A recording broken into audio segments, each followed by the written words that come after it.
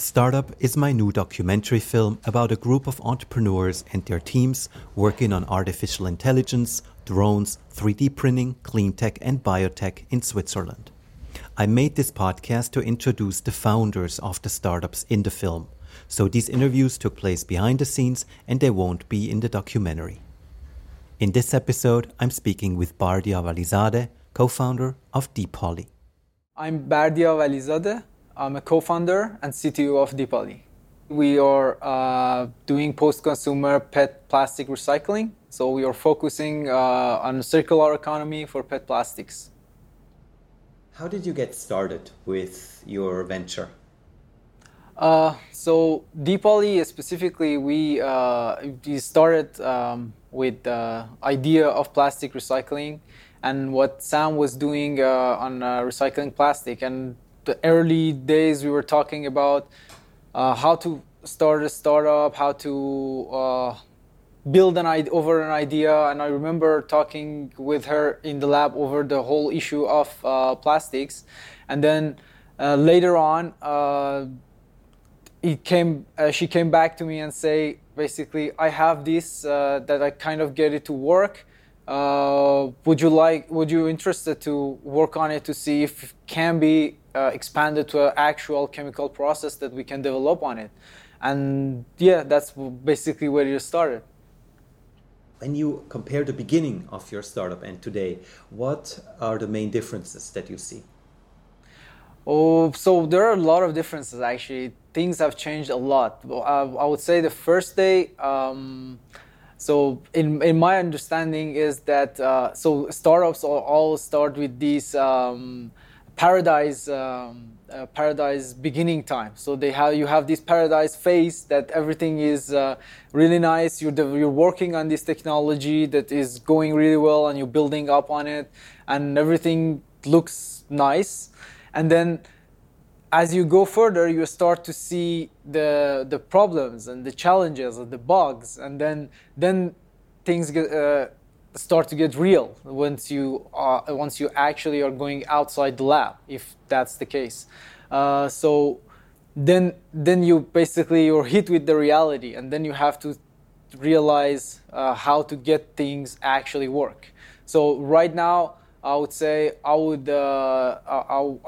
thinking another way of problem solving that I used to think before, because the scales has changed. How important is it for you to work in a startup that focuses on sustainability? So sustainability, as you said, right now is a very hot topic. It's a trend now, and a lot of people are weighing into doing this. But I think there are very few, a rare, let's say, actually commercialized company that has the sustainability as a primary objective of the company. So I think in that sense we are also innovative. It's something that we have as a core of our company, and we're building on it. And this is our main objective that we're going to hold throughout our journey. The main objective for me was that I wanted to develop, to make an impact that actually does something and actually means something. I can say, in 5 years or 10 years, I can look back and I say, I did this and it had an impact. So I think that was the main motive and the main drive. And then with what we are doing, I think it's really well serves that purpose. What is maybe an advice that you have for someone out of academia who wants to found their own startup? That's a tough question, because each startup is different in nature, and it happens in a different environment.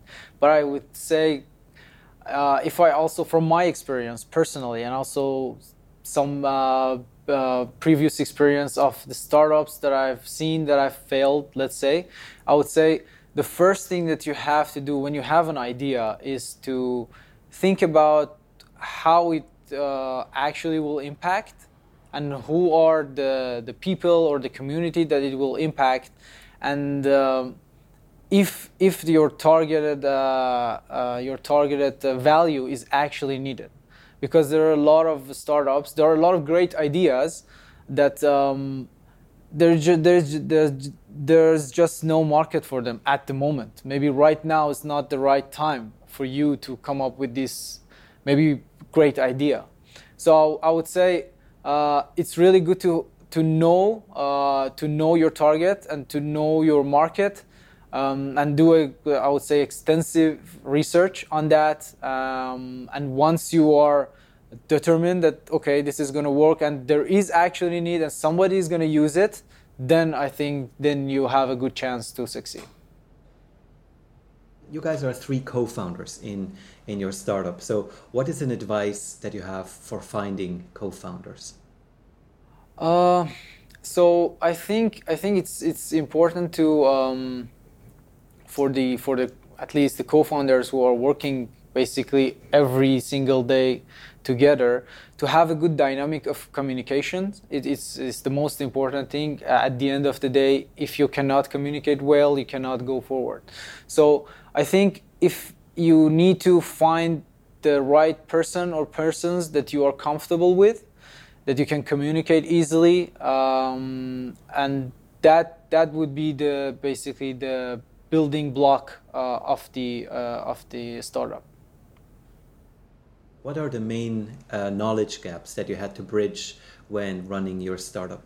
Yeah, so you can always dig up data and look for basically input from people who are experienced, let's say, in the field that you're working. But one of the let's say main thing that you can rely on is the feedback that you can get from actual industry.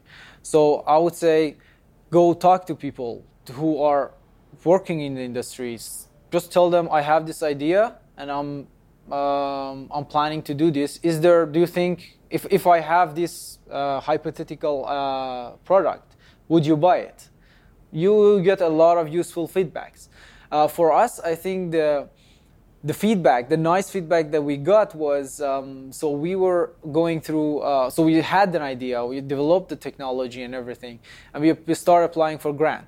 And the first grant that we applied was a big one. It was a venture, and we were at the very earliest stage, so we didn't know most of the things that about financials, about the business, and how to we can run a business.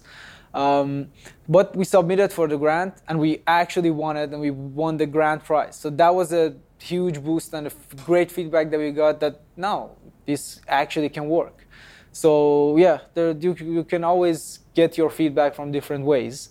You just have to actually look for it, not live in the dream that you developed because it's your idea. What is the main difference that you found between your expectation of what it's going to be like and actually running your own startup? So this actually goes back to that paradise phase that I said. So often when you talk about startups, the stories that comes up are the success. All the startups that are being unicorn has been unicorn, and those that are being successful raise tons of millions of monies. So these are the stories that you hear, and you don't hear the other. And this is usually the bottom, 1% or sometimes 10% of the successful ones. You don't see the other 90% that have failed. So and that's kind of make the startup scenery very appealing to people, because they see these big successes and say, why can't I do that?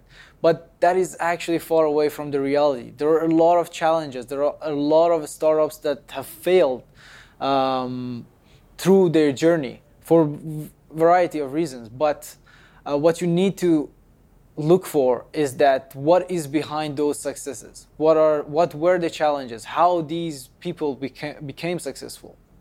So I think this is the most important thing to look at when you look at the startup scenery. Don't look at the success. Don't look at what those people got and what got them there. As an entrepreneur, what are maybe role models that you have and goals for your future? I cannot say I have a role model in terms of entrepreneurship, because I think every entrepreneur has his or her own set of skills and let's say ideology and capacity. So I don't think it's with the mindset of entrepreneurship. I don't think it's good to put a limit on what I want to be. So I think I can reach the sky, let's say. The main thing that I would like to achieve within the frame of the startup, the Deepali, let's say, is that to make that impact that I talked about before, to make sure that what we do at the end made an impact on the world, on the day-to-day people's life, on the next generation, to at the end to leave the world on a better situation that we received it. So yeah. Startup and this podcast is produced by 8th Grade Story Driven Science and by me, Manuel Staggers.